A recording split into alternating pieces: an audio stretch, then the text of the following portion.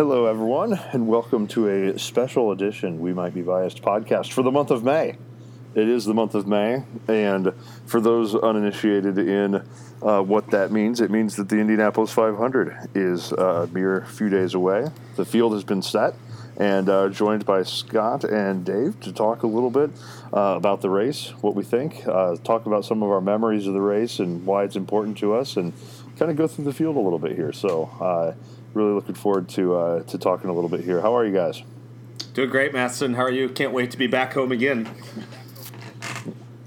And if you subtract 3, that makes 33 so we had cars a wild qualifying in the starting field round of the Indianapolis 500. I don't think Master can hear me. I don't want to. I think it's kind of weird to start off talking about who's not in the race, but I think we kind of have to talk about it. Fernando Alonso misses qualifying after what appeared to be just a comedy of errors in McLaren's first solo attempt at operating this thing. So, guys, what are your thoughts? I know Scott and Dave, you have somewhat differing opinions on this. So, Scott, Fernando Alonso fails to qualify for the Indianapolis 500. Why?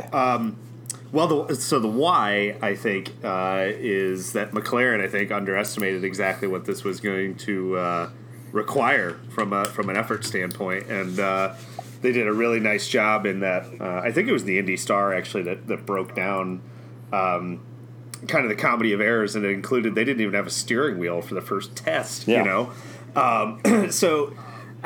which is wild, considering that they had at least worked with Andretti Racing 2 years ago when he ran, and would have hopefully picked up at least a couple of ideas of what it would take and everything. So it sounds like it was just a really unorganized effort, or maybe not unorganized, but no, I think that's the exact word to use, right? I mean, severe procrastination, maybe. I don't know, but it seems like the whole thing, they delayed announcing it for a long time, and then when they did, it was just kind of weird. I mean, the month of May has been split into 2 races now, and they're trying to jump in halfway, and this is not the Dr. Jack Miller setup of drivers anymore. I mean, it's 33 very competitive folks from top to bottom now.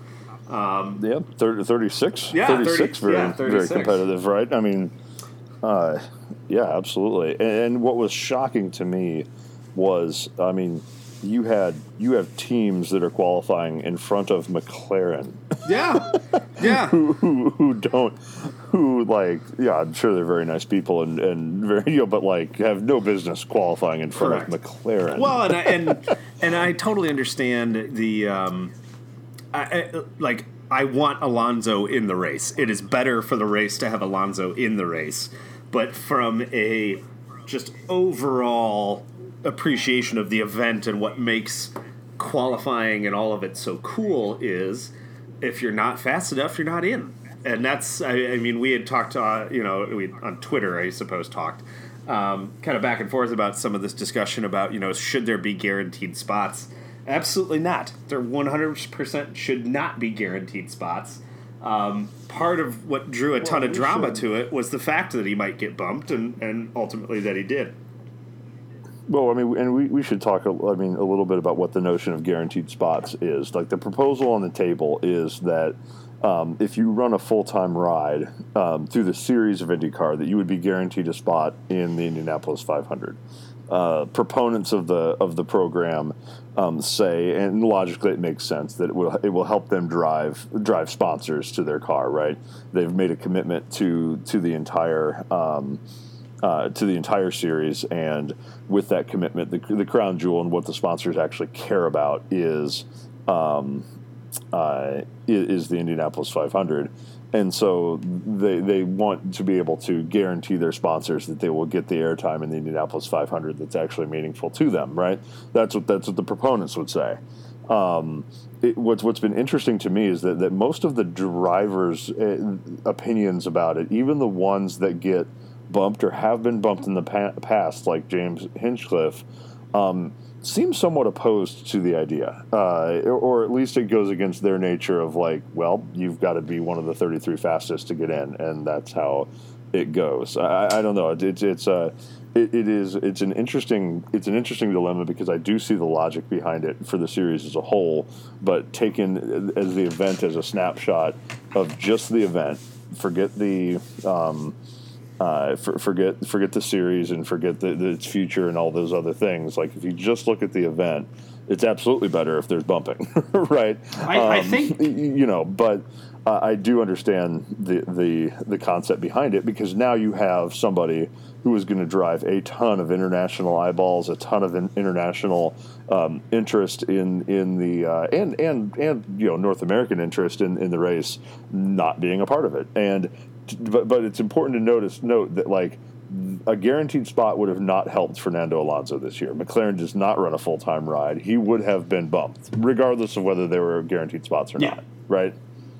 I think I remember listening to podcasts last year that when hit with Hinchcliffe talking about it, and I think one of his problems was that I think the Indy 500 is a double points race in the championship. Is that right?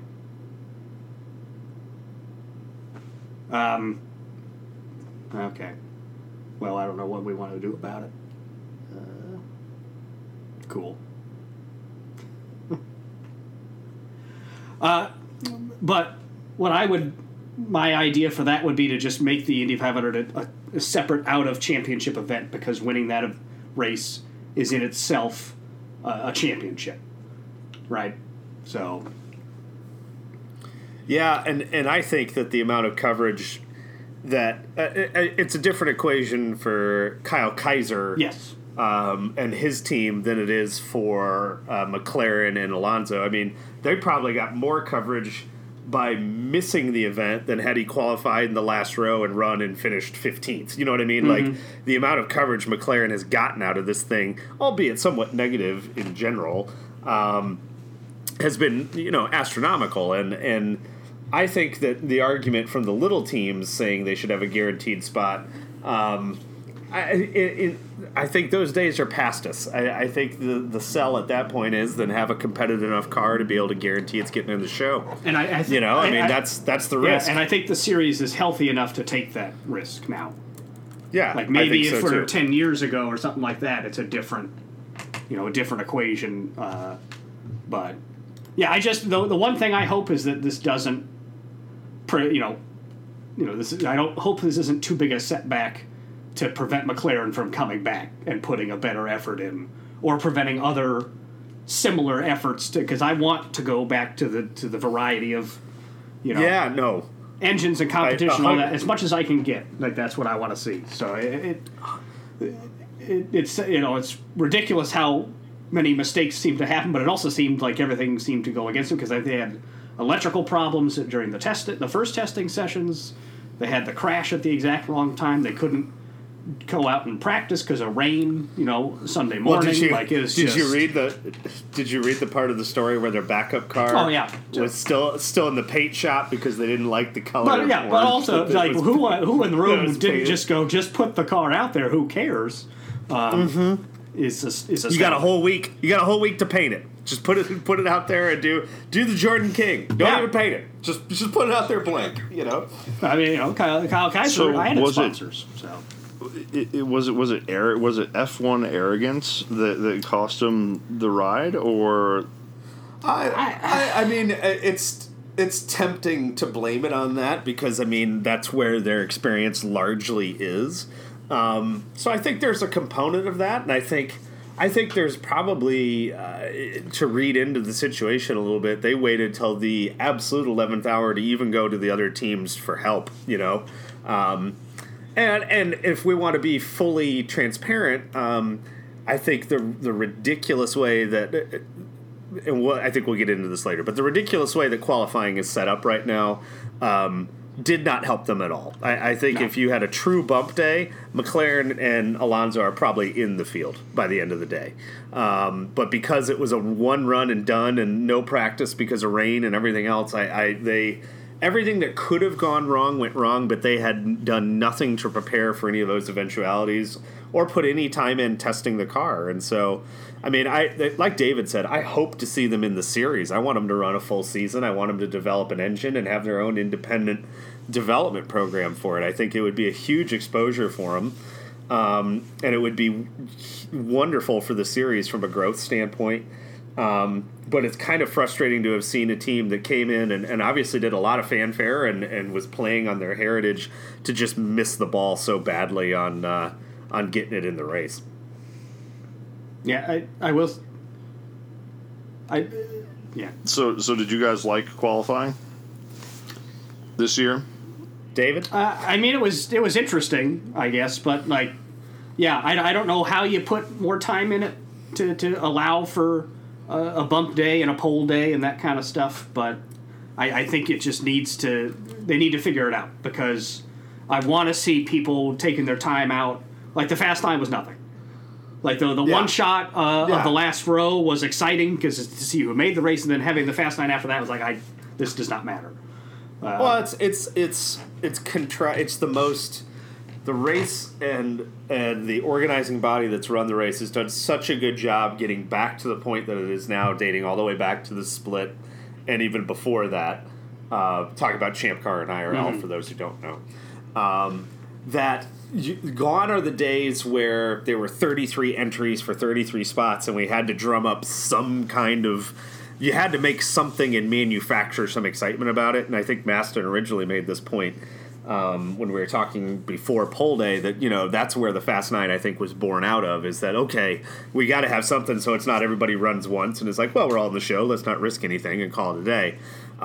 Now that you're at the point again where there's 36, 37 entries, I think they've done a wonderful job turning it into the month of May all over again, and so you have the Grand Prix and everything that leads up to that, and so reduced practice time for the race. But I think you could still very much get away with a true pole day and a true bump day, and have Saturday be, you want to go out and you want to qualify, call it, if you want to have that even be unlimited attempt time, fine, okay, and everybody has an opportunity to try to put their car in the field, fastest 33 are in, and then I would, and this goes to some other things I would change, but because of daylight savings time, I would bump everything back an hour so you have happy hour again. But I would say the last 2 hours of the day are reserved for the top 9 fastest drivers, and you get an unlimited number of runs to take a shot at the pole. But if you're going to take a shot, you have to take your car out. So you could drop back to row 3 if you're in the middle of row 1. Like, put some risk in the game, right? And then that determines pole day. Like, you're done at that point. And then the next day is bump day, and it follows old school bump day rules. The cars get 3 attempts per car, in terms of that car has 3 attempts to make the field, and the slowest speed is on the bubble all day long until the gun fires. And none of this one run and you're in and out shootout nonsense. Let it be a true bump day. Let them have practice, and if somebody thinks they've got a setup and wants to make a qualifying run, they go and say, hey, I want to make a run. And they shut it down and get it ready. I think that would be far more organically exciting, because I think you would see towards the end of the day, as the speed started to kick up, people frantically making runs and making decisions about whether their speeds are fast enough, etc. And you have enough entrants and cars to be able to do that now. Also, Indiana has had daylight savings time for how long now? Go to 7 o'clock. Long enough. Just go to 7. Long enough. Make it happy hour again. Jeez. Yeah. And the other thing. Actually, quick interjection. How on earth, and this happened last year, if it says it runs till 6 o'clock, why are they firing a gun off at 5:50? Yeah. What on earth is that? Like, that makes no sense. So, and one other thing about Alonso is that one thing I was very impressed with is that because they got no practice in the morning, he had to take a car that they totally rebuilt overnight, changed completely, and had to run that with basically zero practice, and he missed it by 0.019 miles an hour, I think. I mean, two things on that. He didn't have any practice because his team made a math error in the metric to English conversion. They were scraping. And set it up too low to start. Yeah. Right? But even then, that would have been like 5 laps before the rain came, I think. But that was very silly. So that was very silly. And then the other piece was that they had the downforce set up wrong because of another math error on the actual qualifying rig. So I mean, and you take this with a grain of salt because the teams are always going to think that they can go a little bit faster than maybe they did. But, like, they were pretty sure they had a 229 car on qualifying day that they just, like, put too much downforce on. And it turned out to be a 227 car. And to all credit to Alonso, who without question is a phenomenal driver. Like, that run was A, incredible. B, he had every excuse all week to be able to throw his team under the bus, and he never did. He said, we don't deserve it if we're not fast enough. It was always we. I thought it was really hilarious to see Danica Patrick in the coverage say that when he said he didn't feel any pressure on Saturday, that meant he didn't care. It's like, no, you just don't get it. he's just not going to throw his team under the bus, and he's not going to say what's going on and everything else. And I thought he was a consummate professional the whole time. I think inside he's dying that he didn't get in. But also, I think, it's been laid bare exactly how many errors McLaren made throughout the entire process. And like you said, Maston, I mean, any one of those things could be one of those things on practice day where you might catch it, or in testing, and you know to catch those eventualities. But they didn't give themselves any opportunities to make those mistakes when it didn't count, No, absolutely. So Alonso's out. I thought there was more drama actually in the slow 6 than there were in the fast 9. Like, the fast 9 thing, I agree. It's manufactured drama, and frankly, like, I'm gonna be real honest. Like, I don't really care about the fast 9 because, truthfully, when you get into race setup, if you're one of the 9 fastest drivers and you're starting, let's say you are starting outside of row 3, right? So you just completely bag the fast 9 and you just take your medicine. You start in the outside of row 3. You can win a race from there. like I mean, that's not a death sentence, right? Well, they've robbed the glory of pole day by making it into a 2-day thing now, and like, Spencer Pigot should be the pole sitter for the 103rd running of the Indianapolis 500. He had a great run, ran the fastest lap of the day, et cetera, et cetera, et cetera. And, they basically negated all of that and was like, all right, you get one chance to go out and get it. It's stupid. Although, you could have a crescendo to the competition and have these guys trying to one-up each other and better each other and make the prize for the pole worth the risk, Just my 2 cents. Yeah, the problem with not having a pole day is he did that run third. He was the third one. Yeah. 11:15 in the morning.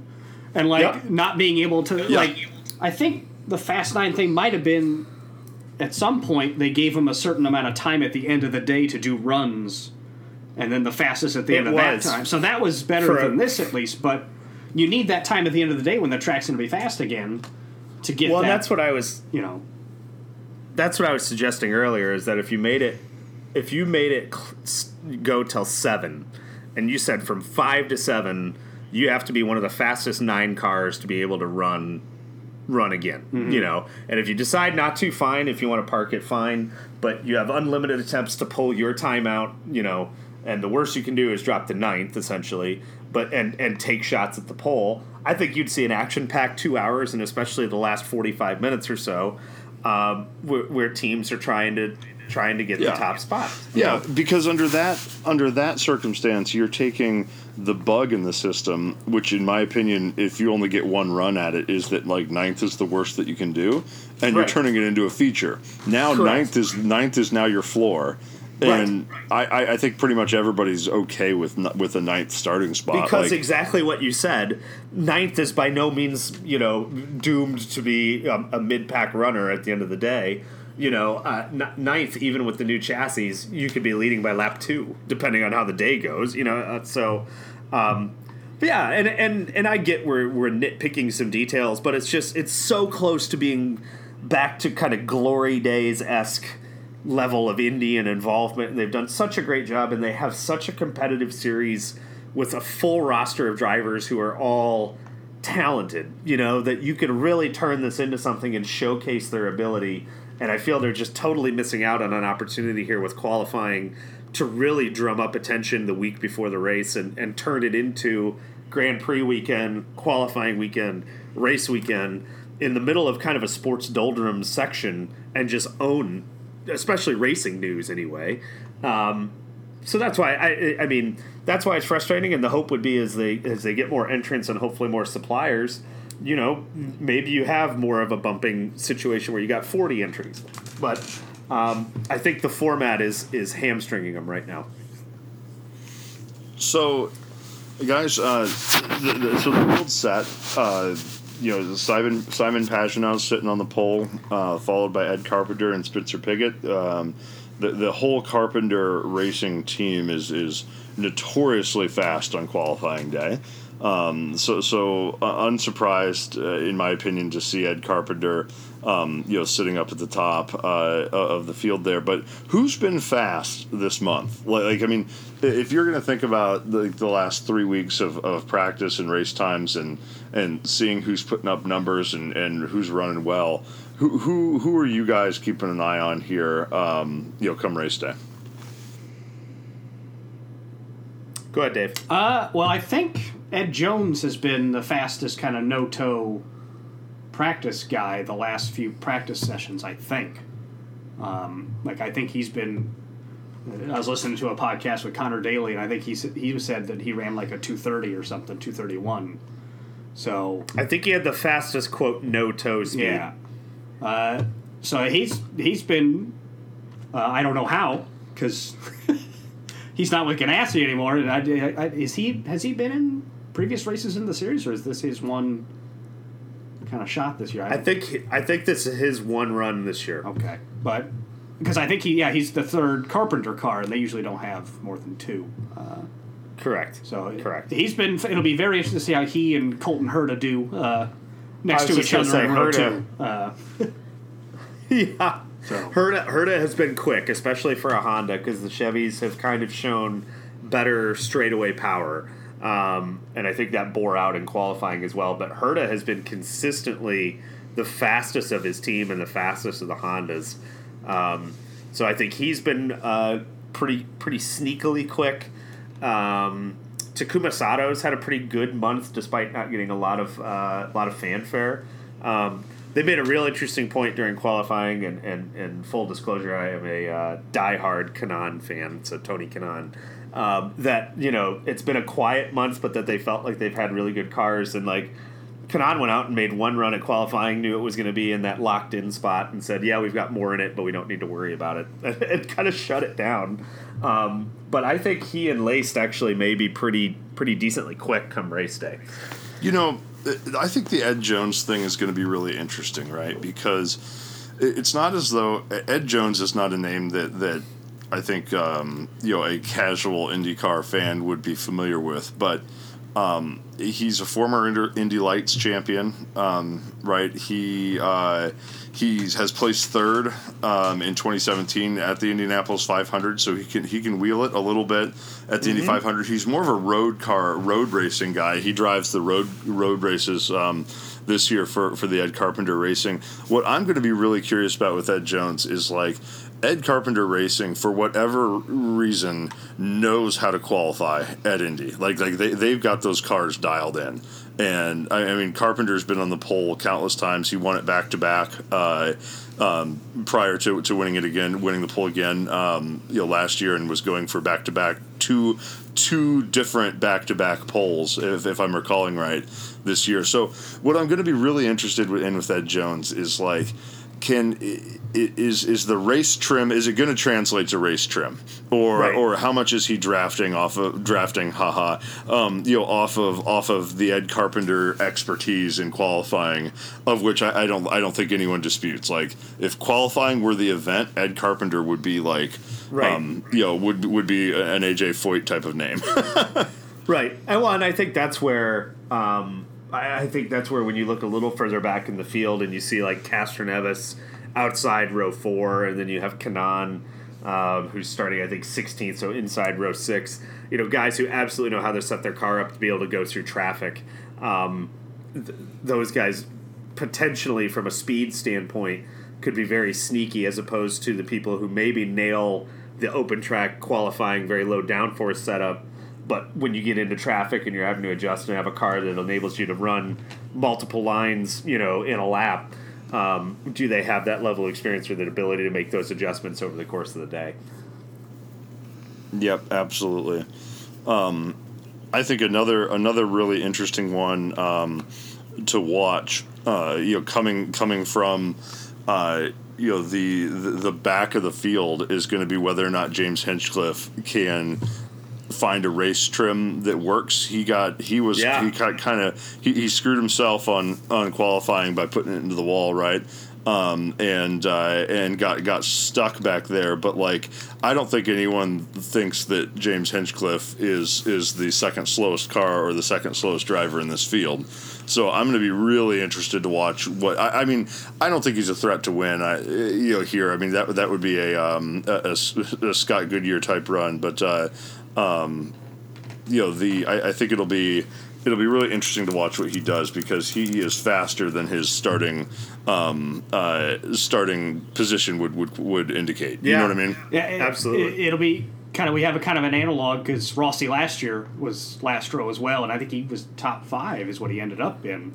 So with these aero, the new aero kits and stuff, he showed you can move up through the field. So it'll be very interesting to see how he does, especially after missing a year. It'll be interesting to see how patient he is. 100%. I was going to say, I think the trick for him is going to be, can he manage to wait to let things unfold a little bit and pick it off as it comes to him, as opposed to trying to take huge chunks off way early and get stuck in unnecessary risks trying to move up through the field.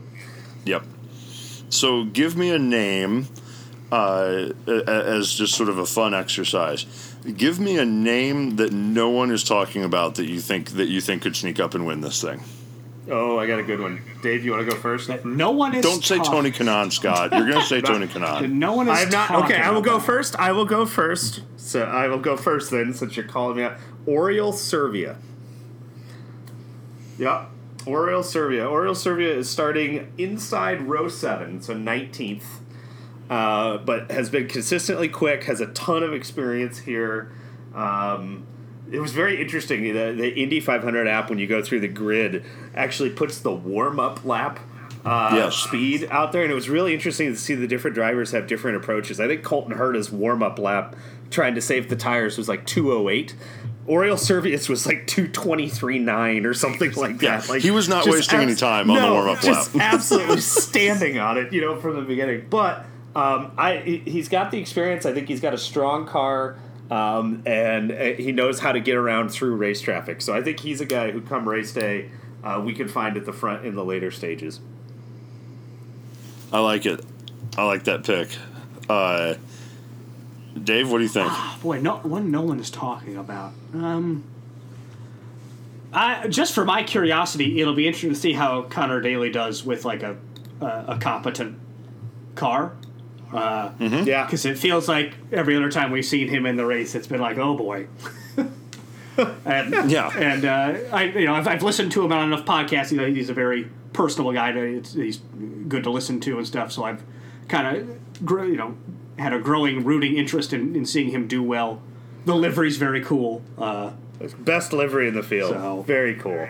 No, you guys are jumping ahead on my topics list. Sorry. But yeah, there's a lot of good ones this year. Fair enough. It is a cool livery. I will agree. But yeah, Maston, who you got?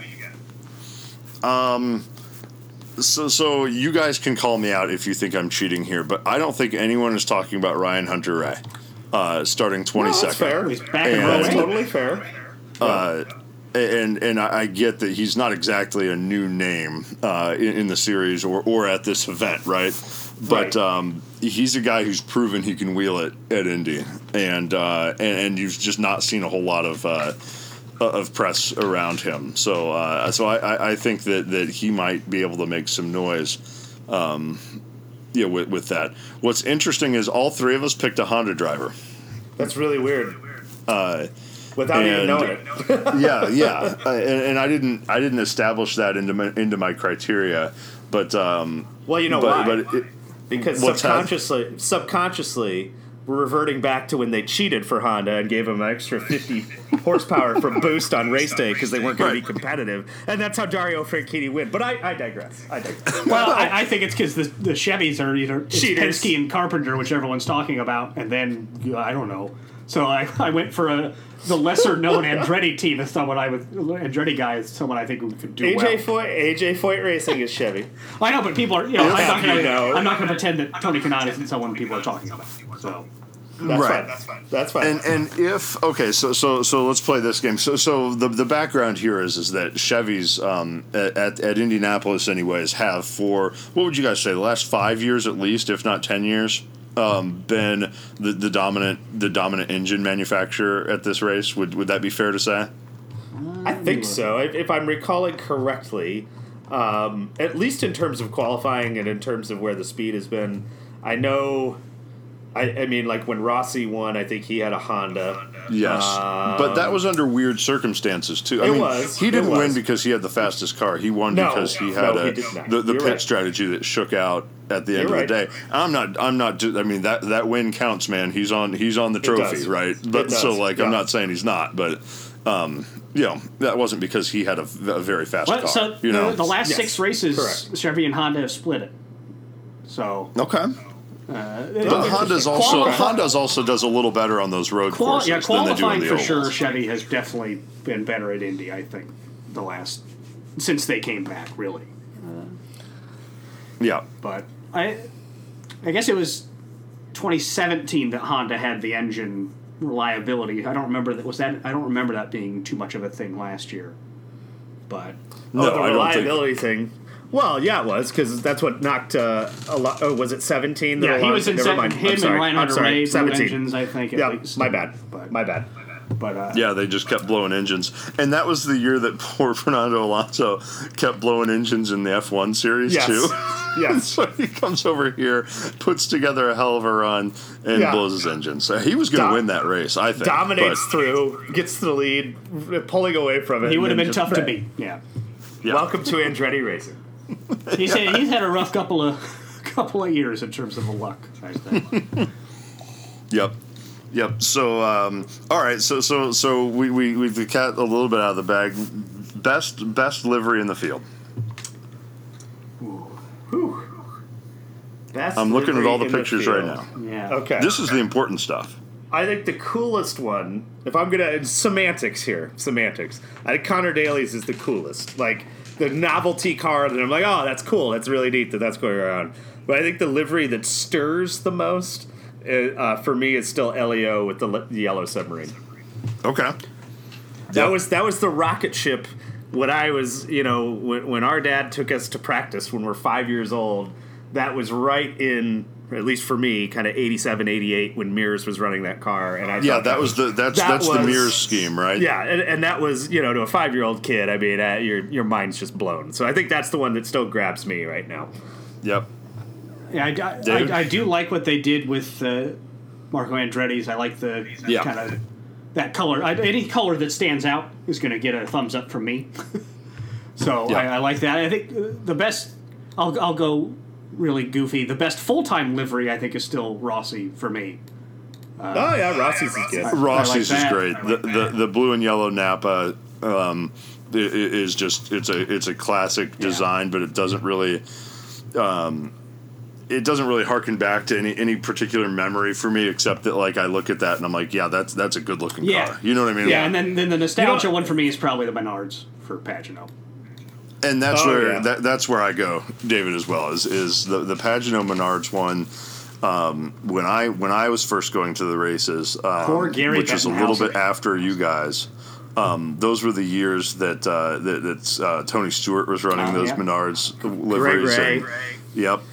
Yep, and they were just so fast. And it was the year that was it Scott Brayton was in a Menards car. Yeah, he was in a Menards car, and he was on the pole, and then ended up getting killed in an accident, which was terrible. But Tony Stewart assumed the pole that year, and that was my first race in person, anyways. Me too. So when I think back to the cars of my childhood that were the fast cool cars, it's those Menards cars, and I love what Simon Pagano's car does with the just neon yellow, just over the top. Yeah, that'll totally do it jumps till they bring back the Dayglow Marlboro Penske scheme. Yeah, when they bring back the Marlboro Penske's, that'll pull at my heartstrings because those were. They can't do the Marlboro thing anymore, right? Did they outlaw tobacco? Just write Verizon. Elio did it in 2009 and just said Penske on it. I mean, they did them more recently than I think we think. Because if you go back and look, and there weren't Marlboro logos on at that point. So. What do you guys think of Dixon's car? Because it's not classic, but I actually like how the car looks. Like it's very unique in the field, and it's kind of been his livery recently for some time since they went away from Target. But I actually really like it. I like. It's not. It doesn't harken back to anything, but I think it's a cool look.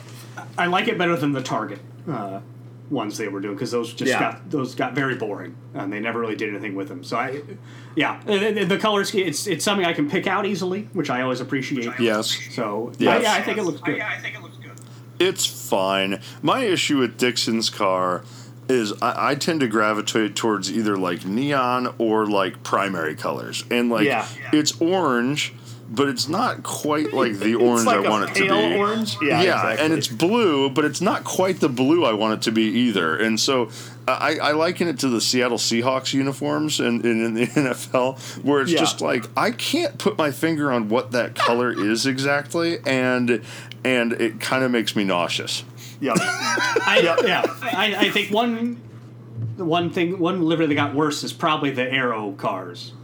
Because they took out most of the gold, and obviously they're not going to do. And the gold was great. They're not going to do Wickens' car for obvious reasons, but like that red was great too. Yeah. And it's just kind of on the top now. It just doesn't stand out as much as it did in previous years. Like Servia's car looks good, but Ericsson's and Hinchcliffe's, I'm not going to be able to tell those apart. So I'd love to know what the competition was that both Will Power and Joseph Newgarden lost to get the cars they got, because they both suck. At least they're not both silver. Like last year was impossible. It was the mirrors. That was what was different last year. So I will take that. I will take this at least. Because it's not the nondescript black car that's not number 5, but the 5 on it is as big as the number, so it's going to be impossible to. Jeez. Anyway, sorry. Go ahead. No, it's good. And also, Scott, I know he's your guy, but the ABC Tony Kanaan red, not white, and blue, not my favorite. No. I either want vintage Big Gulp 7-Eleven Kanaan. Yes. The old Lotus, when he ran the Lotus that one year, was really cool. Or give me the winning car. Give me the Hydroxy Cut 11. I'll take that. But I do not know. I am, with all due respect to our cousin Tony, who works for ABC Supply, not my favorite. Not my favorite. And why not livery. go with some of AJ Foyt's past liveries? Go with the 77 and that's Coyote or his Gilmore. Copenhagen. Give me the Copenhagen. Well, he's got 2 cars, and make them different, please. I know. Why do they do Flipping that, guys? a color is not enough, everybody. I don't understand why they do that with regard to like they run 2 cars, same sponsor, and like make them the exact same. Like you have an unlimited palette to choose from. Do something cool. I was going to say, I will, at least for the first 20 laps, I'm going to point at Matthias Laced and be like, what's going on? And they'd be like, oh, that's Laced. And it's 4 because and 14. There's no difference between the cars. None. And one will be fast and one won't. That's the only way we're going to be able to tell. So I agree. I don't know. And you have such a wonderful history to pull from, like you said, from AJ Foyt Racing or just from other previous, historical liveries. Like when they did the, was it John Paul Jones who ran his father's with like the gold foil 98 on it? Or I'm trying to remember. They did a really cool tribute like 3 or 4 years ago where it was just basically that livery on a modern car and it looked fantastic. But you're right. Why not call back to the, have them run the Target Havoline Newman Haas cars, and have Andretti run those. Maybe there's some copyright thing we're just unaware of, but or the Valvoline Gallus. Jr. Yes, 100%. Raul Boesel with the Duracell, like those were, and even the Quaker State cars. The Kenny Bernstein cars when Guerrero set the track record. Before wrecking out on the pace lap. That was my first race. Raul Boesel is an accomplished show horse jumper. He is. Whereas Scott Brayton, rest in peace, was a bachelor. They never came up with anything more interesting for poor Scott Brayton. So, Massa, we are talking about. So the background here is whenever we go on a family trip, my parents were very smart and they would tape the races from like the start of coverage to the end. And so they'd put on these 5-hour long tapes. And so David and I basically have from like 91 to 96 just memorized because we've watched them a billion times in the car going to the lake and stuff. And the intros were the best. You had the Delta Force music and then random, totally unrelated facts about all the drivers. And if they didn't have a fun fact, like it was literally Scott Brayton is a bachelor. Raul Boesel jumps horses over objects. You know, you're just like, oh my God. Okay. I mean, just talk about what a terrible time we all lived in and grew up in, where the entertainment options for in a car, this sounds terrible to people. They're like, you guys watched like 5-hour race coverage? That was literally the only thing to do. And we loved it. We loved it. It was that and Major League 2. Those were the movies. You know? I want to know what your guys' sister did during these. Was she as into it? Oh, yeah. Oh, Rachel could probably quote as many of these as we could, if not more. Oh, yeah. Rachel's fun Indy 500 fact, so she can't speak for herself here, is that her first race was Eddie Cheever's win in '98, and he drove the Rachel's potato chip car. So there you go. Has anyone ever seen a bag of Rachel's potato chips? Not once, no. I'm convinced it was a made-up sponsor. That might have, Maston, when did we talk to Eddie on pit road and say, hey, get out there? And he said, give me some money. It was, it had to have been about 2003 or 4. Yeah.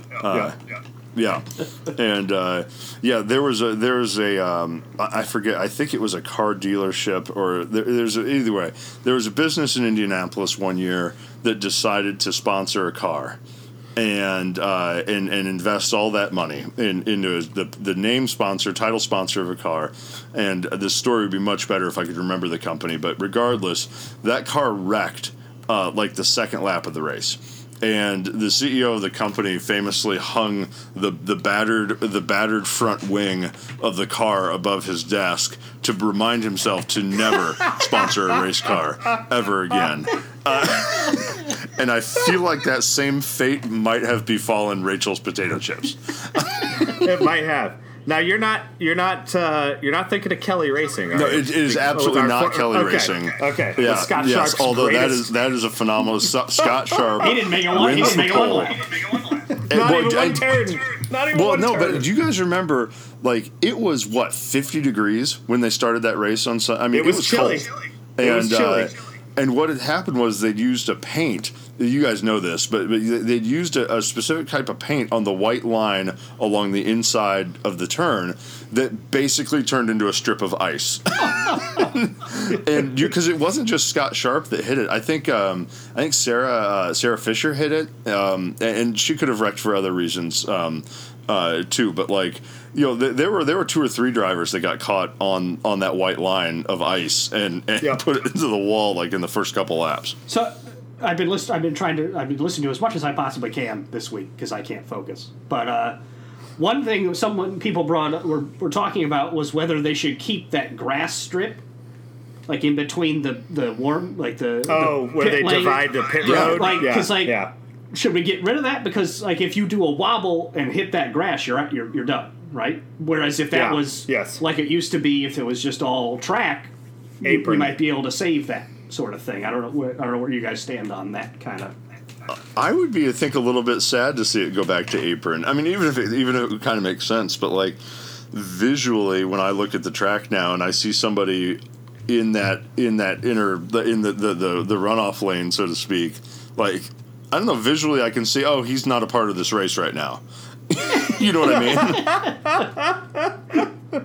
Got it. That's true. Can we call that the Jack Miller? Can we call that the Jack Miller route? The honorary Dr. Jack Miller, racing line. He's going to be at the first signing on Saturday, just saying. So I did not come up with this. I'm going to give Andy Behrman credit where credit is due. But if you think about it, or wait, Master, this might have been you. I may have misappropriated this quote. On the grand scheme of things, he's the coolest dentist anybody knows, right? Yeah. Like, he wasn't the greatest driver, but man, he's a cool dentist. Like, so, if you look at it through that lens, pretty cool. To answer your question, I've been watching a bunch of old races this week because same as Dave, I can't focus. I would argue, totally by my own subjective criteria that the racing line is different now that apron is gone. Oh, yeah. Because when you look at, like, Michael Andretti blowing the field away before blowing his engine in 92 or even in 91, when Mears got him, those guys are running all four wheels below the white line on almost every corner, and coming back out. And, like, the lines were very different back then. And I think I hadn't thought about, the potential to save it or, the potential to have a spin and win type thing like Sullivan. But I don't know. I wouldn't mind seeing it come back, actually. I think visually it looks better with the grass, but I also wouldn't mind seeing it open up some new lines. Don't they have some regulation, or this is an honest question, didn't they have some regulation for at least a minute where you couldn't run all four wheels below the white line? Either that or you couldn't pass. I believe there was something to that rule, or you couldn't pass that way. Okay. I think it was very poorly enforced. But because didn't somebody win it? Who won it making a pass with all four below the white line? Was it Franchitti one year? I feel like the grass has been there longer than that. Yeah, maybe. I really don't know. I don't know how anyone in the 70s and 80s survived pit lane.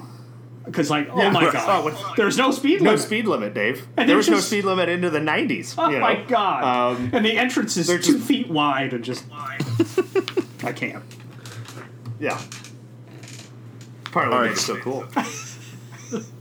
How have you guys... has there been any discernible difference in NBC's coverage of the race this year as opposed to ABC's? I think the lead-up and the advertising on it outside of coverage stuff that we would normally watch has been a lot greater, and I don't think that's just me paying more attention. I just think they're making a very concerted effort to really push it and to feature it. I'm not entirely sure how I feel about the Gold Pass thing. I mean, I bought it hook, line, and sinker because I wanted to watch qualifying. And if that's a way that they can get more money to do more of the special stuff that they're doing, then fine. I'm willing to do that. But I feel like they've really pushed it. I mean, it seems to me that it's more visible this year than it has been, even in previous years with the Centennial celebration. I probably would have preferred more qualifying stuff on TV, but since I did pay for the gold thing, I got to watch like 8 straight hours of qualifying without any commercials. Yeah. So that was pretty good. So, and I thought the commentators were great. Yes, actually. Yeah. So overall, if you have that, I think it's been better just because of the amount of access you've had via those streams. But can I offer some constructive feedback to NBC though? So, if a car is running nowhere near the top 9 speed, but what we're concerned with is, are they going to get 30th or not? Here's the information that I would like to see. What speed did the 30th car run? And what speed is this car running? Those are the 2 pieces of information I need. I don't need anything else. You got to catch it on the cycle. I don't need some really weird setup for what gear they're in that suggests they're in 1st, 2nd, 3rd, 4th, and 5th all at the same time, and might go to 4th and a half. But what was driving me insane during the qualifying runs is they were really bad at putting up the lap they just completed of what speed that was and what speed to bump into the field or bump into wherever they were on the top 9. Like stuff that should be really basic, they did not do that very well. Interesting. Yeah, I think I would pay for a package that just gives me the track announcer and that's it. There you go, Dave Calabro. I just want Dave Calabro talking to me. Down just a little bit. All right, so prediction time here a little bit. I'm going to rapid fire this out. First car out is who? Sage Carroll. Damn it, David. Damn. He's so terrified he's not even making it through turn 1. It's not happening this year. Sorry, Sage. I'm going to go with Santonio Ferrucci. I love this. Because he is sandwiched between Laced and Ryan Hunter-Reay. Not a great spot. And behind him are 3 dudes who could be in the race or could also be, I don't know, taking your order at Arby's. You got Jack Harvey, now there's Jordan King, 3 and Ben Handley. Distinguished British gentlemen. They would not work at Arby's. Bill's telling you. Fish and Chips. There you go. No. First out's coming from that row. First out's coming from row 9. I'll say Jordan King because the poor guy, first of all, doesn't have a sponsor. Slap on a his sticker car. on there, bud. Come on. Like, just slap something on there, right? It's all going to be Coke stickers with different names on it. That's all it's going to be. Honestly, you know what he should do is get a bunch of 5-year-olds, give To them draw some on the Marvel car. stickers or Yes. something like that, and just say "Go nuts." Yes, that would be amazing, actually. But I'm telling you, I will go Jordan King because he's in the middle of row 9, and none of these guys know what the hell they're doing. I can't believe Dave got Sage Karam. I had that all locked and loaded. Man. I mean, even when they were interviewing Sage Karam, he was like, I just don't want to be out there. You know, it's just, oh. Okay. All right. Sorry. What's next? Plus, I want one more lick on row 9. Jack Harvey's qualifying was the most terrifying thing I'd ever seen on that speedway that did not involve a wreck. Yes. Like, he was all over the place. And even him, they interviewed him afterwards, and he was like, yeah, I don't want to do that again. That was terrible. That was terrible. I'd prefer not. Yeah. Right. All right. So, who's leading this race after 5 laps? Ed Jones. Ed Carpenter. Ask. Yeah, Carpenter's my pick. Yeah. Okay. All right. Who's winning 10 at laps. halfway through the race at 100 laps? Who's winning? Dave? Leading at 100 laps, that feels like an Andretti time. So, we'll go Marco Andretti. After making a daring pass for no reason to make sure Yeah. he led lap 100. Keeping me interested. I will go. All right, I am going to go with Elio Castroneves. That's a good one. Yeah, I'm going to go Joseph Newgarden. Joseph Newgarden's leading at 100 laps. Ooh. The Sage Karam who's been Penskified. Interesting. Who is most likely to be talking to a reporter in the infield about how great a car they had if only they didn't screw it up? Ed Carpenter. I'm sorry, No, it's everybody. never Ed's fault, though. It's Ed Carpenter. It's always Ed. The only saving grace is he's not on the pole this year. So maybe. But the thing with Ed, though, is it's never his fault. Somebody else That's typically causes the wreck. Takuma Sato. That's true. I think it's Sato, going to... though, forever will have our Oh, respect. no, I because love that how he dude- drives, but Yeah, I was going to say. his motto's like no risk, no gain, or something. So it'll be him. Yeah, exactly. You guys are all missing. It is absolutely going to be Graham Rahal. Graham Rahal that would is be going to outstanding. be in be the infield Okay. talking about how great a car it was and how he Okay. just screwed Yes. it up with Yes. about But we have to. 160 Do we have laps to in. believe that his car was good? No, Okay. No. Okay. no, not at all. Okay. I'm just saying. Okay. All right. That's an important distincting factor, actually, because I like that, especially All because right. he's a Buckeye. So It's easy to pick. It's easy to just say the winner. I want the exacta. What's Okay. 1-2? Who at the end of this race? Who wins and who's in second place? David, I'll let you jump on it. I'm gonna go with Alexander Rossi to win. Wow. Yeah. I've been very impressed with him of late, and his moves last year were probably the most entertaining parts of the race. So I'm curious to see how he does in a better starting position with a similar, car. If they behave similarly, he seemed to be the most capable of kind of moving around the field. Second. All right. So place- Rossi wins. Who's in second? Second place can always be a random guy.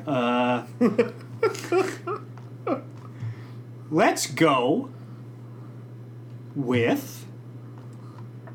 Oh, Spencer, you're not finishing. I'm sorry, buddy. I can hear David looking at the grid right now, being like, Sebastian Bourdais. Why not? All right. Dude broke his I like pelvis. Let's Sebastian. give him a second place. I like Bourdais. Scott, who you got? Bourdais.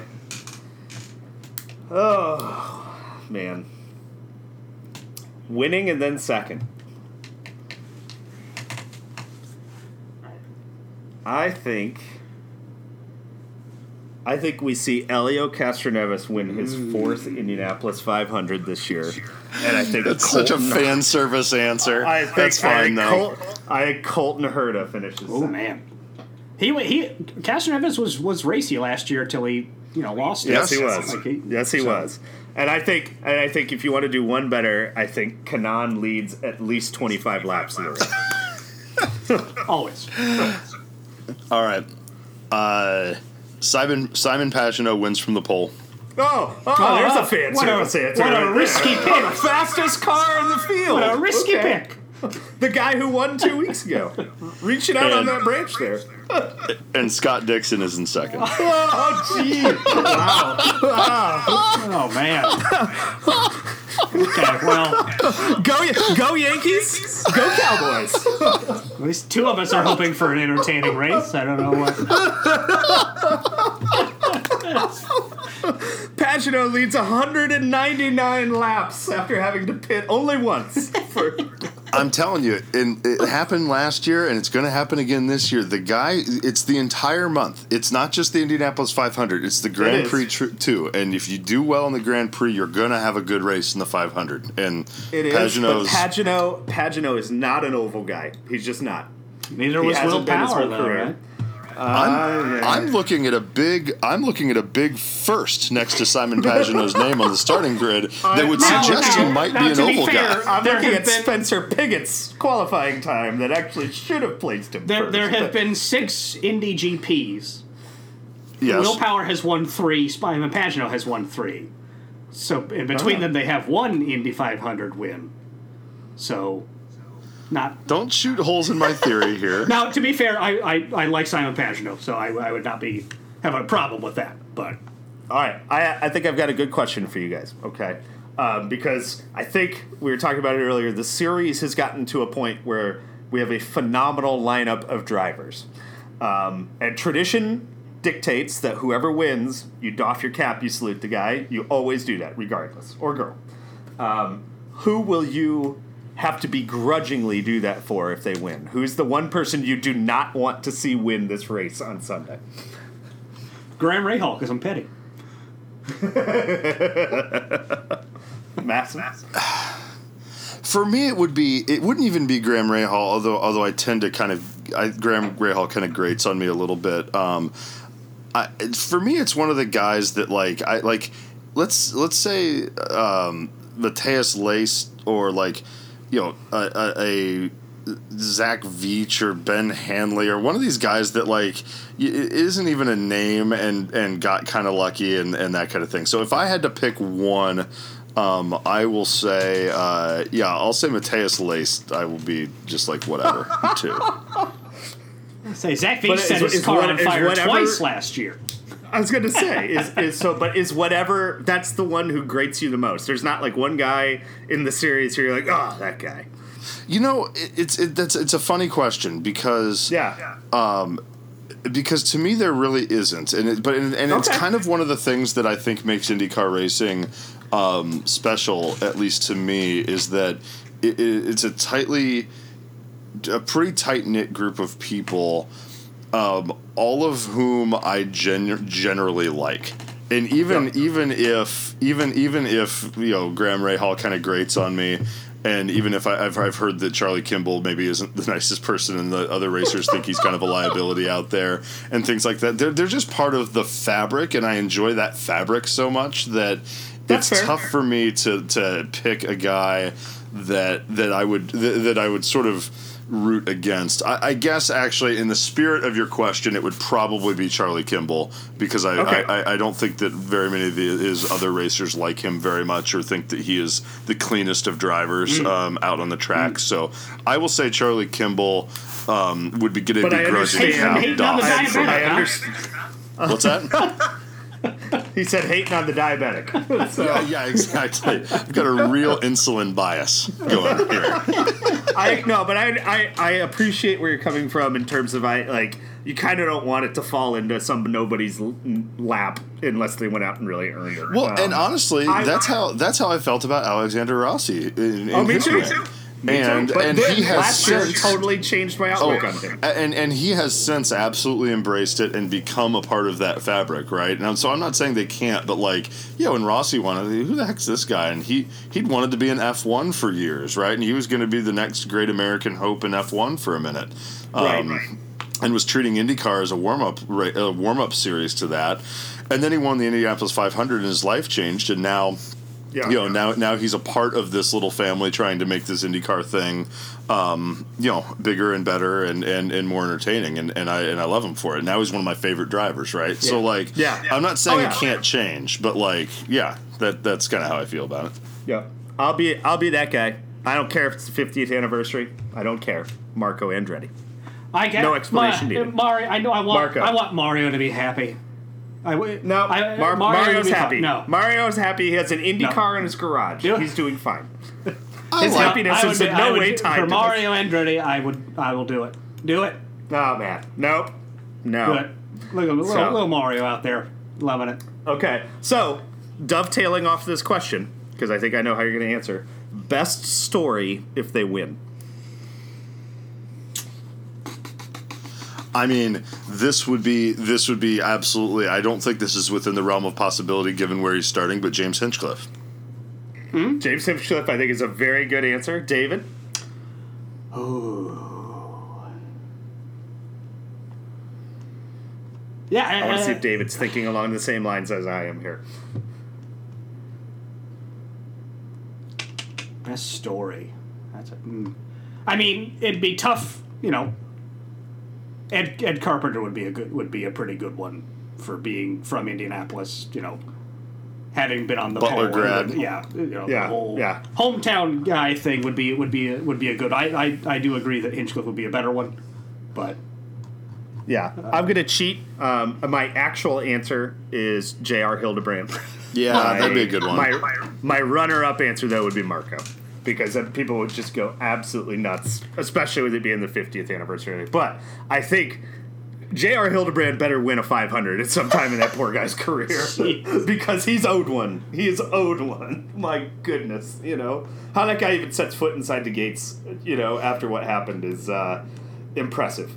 So, but he was such an impressive guy after what happened. So he is leading, right? What would this have been, guys? The 2011. I was going to say 13, but I guess 13 would not be in it. So he was 11. He's leading. He's going in. He's in the short chute between 3 and 4. Right, gets up in the marbles and loses it in 4 on the white flag lap. Right? still finishes second. That's the story, right? Yeah, he comes up on. So there's a flurry of activity due to fuel strategy and otherwise at the end of this race, and nobody really knows who is leading as people are kind of falling out and having to pit. And it ends up that Hildebrand takes the lead with, I think, like 3 laps to go. He's a rookie. He's driving like the Panther Racing U.S. Army car and has been quick all day, had a really nice run, and is running away. All he's got to do is finish. And he comes through 3. Our seats are in 3. And David, I'll never forget this, goes, boy, he's a little high. And he had come up on lap traffic. And instead of just slowing up and following the guy he gets up into the marbles, like you said, just tags the wall, but he hits it in a way that he continues his forward momentum. And so at the time, because nobody knew where anybody was, you thought he might still win by sliding across the finish line. And in fact, he finished second. And Weldon passed him with like 300 yards to go. And became, I believe, double check me, the only winner to win by leading just 1 lap. And the last lap of the race. I think that is so. Yeah. Hildebrand but his explanation of it was great, because they asked him, like, why didn't you just slow up and follow the lap traffic? Why did you try to go high to pass them? And here's this poor rookie out there and never shied away from it, right? And talking in the microphone going like, yeah, that's easy to say where you're sitting, but I'm sitting there and I've got a spotter going, you've got Dan Weldon behind you. Like, so here's this rookie leading the 500, and he's got somebody going, it's Weldon behind you, who Weldon, at this point, was an established racer and one of the top, what would you say, top 3 guys in the series. And, easily. And you go, of course he's going to try to lean on it and, like, not slow down. You don't slow down when you've got Dan Weldon behind you at the Indianapolis 500, So it was an interesting, it was an interesting race. My backup great story, and you guys can roll your eyes, but Pippa Mann has been at this track for years. She lives and breathes this thing. She's one of the hardest working race car drivers out there because she has to absolutely grind for sponsors every single year. And it would be great. I don't think she can win from row 10. She never has the speed, but like it would be great to see her put together a run and get like a top 10 or something like that. I would love to see her be competitive because she's put, like you said, I mean, she has paid her dues over and over again, been a consummate professional, always shows up, loves the race, has put her time in, never about me, attention seeking type of a thing. I would love to see that. I'd love to see her do well. Yeah, and as the only other person bumped last year, that's a similar kind of trajectory to Hinchcliffe, Apparently, so how many years in a row do you guys think, at least one woman has been part of the field with Pippa making it this year? Oh, come on, Master. I don't think there was one. Guys. What? Oh, Danica ran. Danica. Come on, guys. Danica. Oh, sorry. Yeah, she doesn't count. Oh, shit. Yeah, No? the old Tony Stewart approach. Years in a row. So you had St. James into Sarah Fisher, into Milka Danica Dino. and a host of others, Yes. into Pippa Mann. Catherine Legg.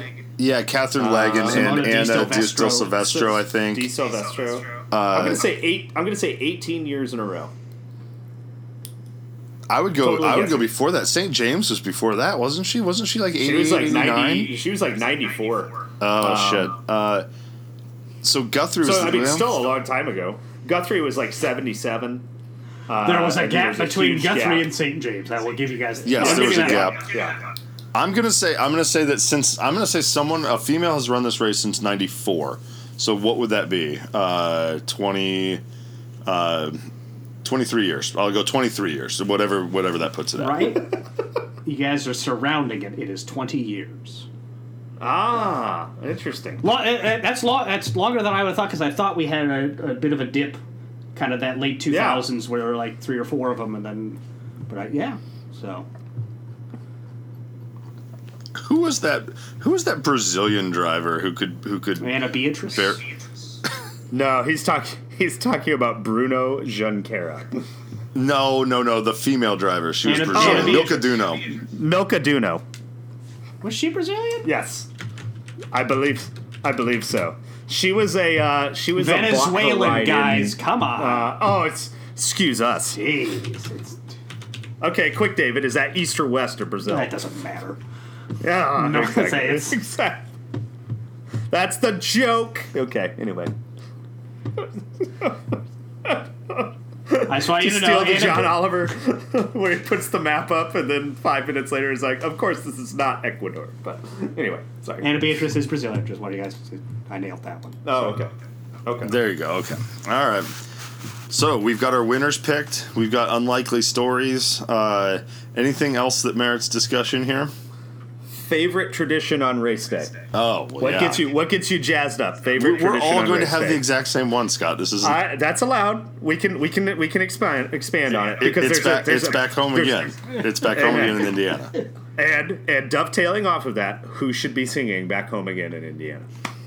Well, I mean, that anthem guy's been doing a great job. I He's good. agree. Mike Rowe. It should be Mike Rowe from Dirty Jobs. End of story. I was going to say, like, is there some sort of Futurama scenario where we could just have Jim Neighbors' head sing? That would be awesome. That would be awesome. But if you have not seen the YouTube of Mike Rowe doing his audition for that, it's chill inducing. It's really good. And you're right. The national anthem guy has been good. He's been very good. Yeah, the Blackhawks guy, right? Yeah, he's from Indianapolis, I believe. Too. Yeah, I'm actually like it needs to be someone who like for a while they had like some superstars doing it and stuff. No, it needs to be for a while a they had relatively Straight No anonymous guy. Chaser doing it, and I wanted to die. Straight No Chaser, the acapella. And I group, died believe. inside every time because that was the name they decided. Did you think that the answer was going to be the Purdue marching band, Scott? Something you stopped what was saying as a freshman in high school. No, okay, all right. I will give you my rundown. I'll give you my rundown of my top 3 spine-tingling moments on race day. 1, back home again in Indiana, no doubt. The combination of drivers to your machines and drivers start your engine, what used to be gentlemen start your engines. And for me, I think taps with the flyover. And especially when they used to have the B2 and everything.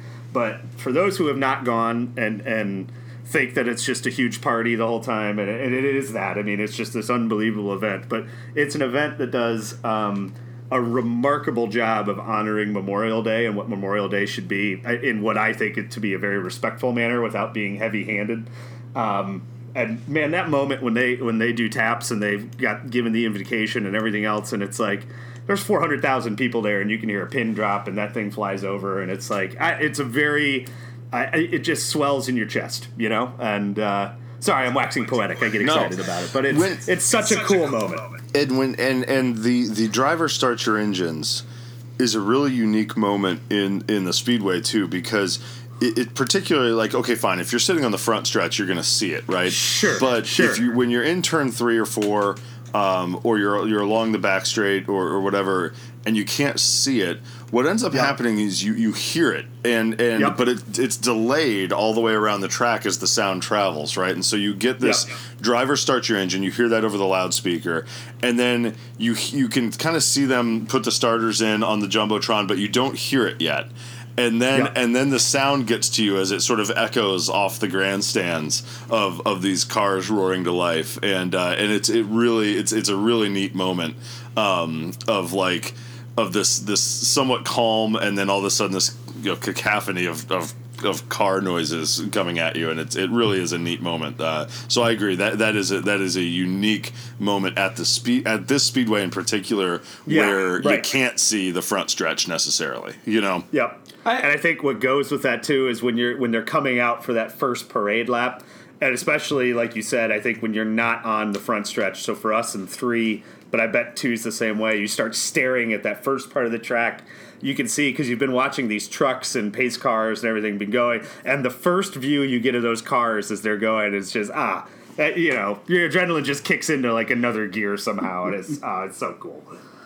I think absolutely, yeah, all those are definitely big ones. For me, I think the last pace lap where they're all lined up, and you see with our seats, you can see around turn 4. You can start to see in that front stretch. You start to see them take off. You see the back of the field start to go in turn 3, and that kind of moment, kind of seeing that bunched up, seeing how they navigate that, and then like waiting for them to all come around, and they're all coming around way faster than they came around the last time, is definitely something I always think about. So. Well, and it's a great TV moment too, because they come down the front stretch, and they've always got the camera angle high coming down the front stretch so that the cars are coming towards you, and you can see them 3x3x3, and then the green flag drops, and they just poof out into this. They poof. I'm going to say they poof out into 5-6 wide, and it's just the agility of these machines are so incredible to see them go from like reasonably stacked up to like 5 and 6 wide as they jockey for position going into 1, and just that lightning quick like green flag, and then bang, they're all out. You know what I mean? Mm-hmm. Yep. Oh man, I'm so excited. Oh, one last thing. I'm sorry. And we can't end on a negative, so this can't be the ultimate last thing. But I've got one other thing I would improve for you. Okay, one other thing I would improve, and this is totally Scott centric. Okay, it's totally turn 3 centric. But there's a pagoda in turn 3 that has the positions 1 through 10, and it used to just be lights, and it would light up with the number of the car that is in that position, and it was very easy to read from 400 yards away across the track. And now they have this big LCD screen that is totally invisible, and you can't see it at all, and you have no idea what the running order is until it flashes across on the bottom of the Jumbotron and everything. Bring back the light board. Bring it back so we can see what the numbers of the cars are. Yes, the analog light board. Yes, I want the old school, incandescent bulbs. Yeah, exactly, 100%. Okay, sorry. All right. Trivia question, David. Now, pit stops are a big part of the Indianapolis 500, a critical part of the race. We all remember in 1987 when Roberto Guerrero blew it. Ah, yes. Stalling in the pits in the final stop. It would be great, if you could minimize those number of pit stops. What is the least number of pit stops that a car has done and completed the race? Oh, I hear a lot of typing. In the background there. I'm trying to figure out. I'm actually looking up the average number of pit stops, so maybe that's cheating. I don't know. It's usually between 7 and 8. Yeah. So I'm thinking if you ran it straight green and just had to do fuel stops, right, you would need 4, I think, because they can get about 50 laps on 50 green flag laps, I think. So I will say 5. I believe the record is 1, and I'm trying to remember the year. And there was a year that it was a Cummins diesel, and because it was a diesel, I think it only had to pit once. And I want to say, Dave, you're going to probably have to correct me. I'm betting it was like in the 30s or 40s, but I'm going to say 1 is my answer. 4 cars have completed the race without a pit stop. What? Now the Cummins diesel in 1931 finished 13th. Then we have Cliff Berg. No pit stops. No pit stops. Cliff Bergier in the knockout hose clamp. I don't know what that means. The knockout hose clamp. In 1941, Jimmy Jackson and the Howard Keck. These are meaningless words. In 1949, and then Johnny Mance and the Agajanian also in 1949. Wow. I thought it was only 1. I did not know that. Interesting. All right. And then, have you guys seen the interesting fact? Maston, you'll know this because he's your man. There has been a previous French pole sitter. How long ago was he on the pole?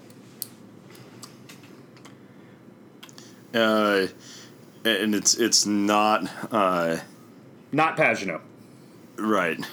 I don't know, and I mean I could guess. My guess is it would have been back in maybe the 50s or something like that. So I'll say 1956. 100 years to the year. Yeah. 100 years ago. Yeah, I saw that. 1919. There you go. Been a bit. Yeah. Been a little bit. So, oh man. Well, I can't wait, guys. I'm excited. It's always one of my favorite parts of the year. Awesome event. Hope people get a chance to check it out, and we'll maybe we'll have a chance to talk about it afterwards, and maybe update a little bit of Michigan centric stuff on our next one. But this was fun. This was a lot of fun. Absolutely. Yeah. All right, guys. We'll talk to you soon. Yeah. Enjoy the race. All right. We'll do.